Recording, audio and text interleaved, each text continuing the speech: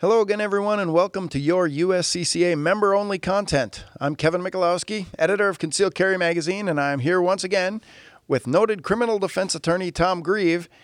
And today, the topic is, what is bail and how does it work? Tom, you've been both a criminal defense attorney and a state prosecutor. People need to understand what the bail system is and how it works, so we'll give you 5 minutes to explain this. We're breaking this down into 5-minute segments. Every element of a defensive gun use broken into a 5-minute segment. So what is bail and how does it work? You got 5 minutes. You're on the clock. Okay. So first understand that from the moment that you get arrested or taken into custody at the police station, you are not automatically entitled to bail at that point in time. Mm-hmm. That may not happen for a couple of days. Check your local listings, but it's just an important thing to throw in there.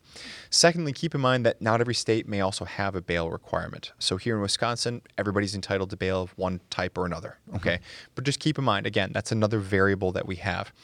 Broadly speaking, there's two different types of bail. All right. You have cash bail.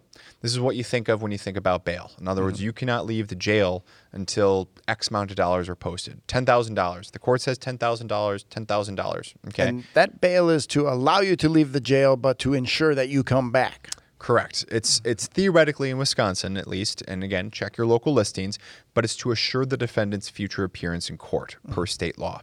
So theoretically, again, this is not tied to protecting the public or anything of the sort. This is strictly a surety bond, in essence, in order to get the defendant to come back to court. Otherwise, they forfeit the money. Yep. So if the court says $5,000 cash, $5,000 cash, $100,000 cash, $100,000 cash. Now, the one exception to this, to my knowledge, are broadly speaking, in states where you only have to post a percentage, and certain states you do have that, if they say $1 million, maybe you only have to post 10%.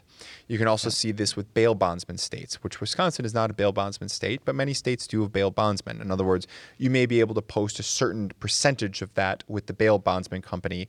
They'll take care of whatever they need to take care of. And in essence, you've engaged in a commercial agreement with them for services, and now you're out. Okay. But generally speaking, back to the original, you've got cash bail, and that can be posted generally with either cash or maybe a credit card.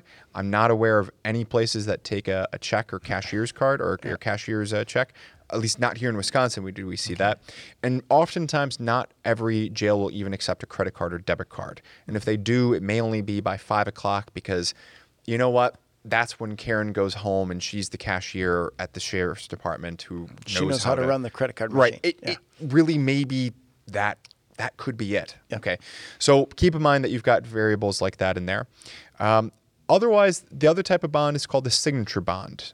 Maybe it's known in your state as personal recognizance bond, but whatever it might be. This is basically more of a contractual agreement that you're entering into with the particular county or state that you're charged in. So for instance, they may say a $10,000 signature bond. You may not have to post, subject to state law, a nickel of that. However, you are signing an agreement whereby you are following the terms and conditions on that agreement. Otherwise, multiple things can happen. They can sue you for the $10,000 if that was $10,000, and they can get a judgment against you and possibly garnish wages, levy a lien, and so forth. Okay, so and then broadly, now this is what happens on either cash bond or signature bond. If you violate, they can issue a warrant for your arrest.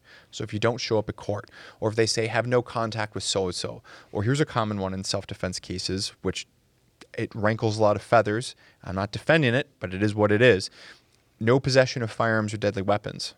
Okay, very common bail condition in any kind of firearm or self-defense case. Okay, if they see you, somehow, some way, as being in possession of a firearm, again, they can issue a warrant for your arrest. They can revoke the bail, revoke and forfeit the bail potentially. So if you posted $10,000, that could be gone. Yep. That could be gone. Mm-hmm. Okay, and you start over at zero. And by the way, it won't be $10,000 again. It'll be $50,000 next time. Mm-hmm. Okay.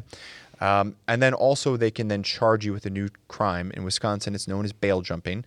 Basically that you jumped bail, that you violated the terms and conditions of your bail agreement somehow. Mm-hmm. So if you're on a misdemeanor bail, then typically the charge for violating misdemeanor bail is a misdemeanor bail jumping. Mm-hmm. And likewise on felonies, you'll typically see a corresponding felony level bail jumping. So you're looking at the overall rules of your bail. And if you don't follow those rules, even if you do show up for court, but if you don't follow those rules in the time when you're out, you're going to forfeit that bail, and you're probably going to catch another charge if you've already been charged with a crime. And I'm assuming that you've been charged with this crime. That's why they're issuing the bail, so that they can let you out of jail while the rest of the case is pending. Right. And the problem with that, of course, is that even let's say that the underlying charge is defensible, right? Mm-hmm. Your self-defense case is defensible. Okay.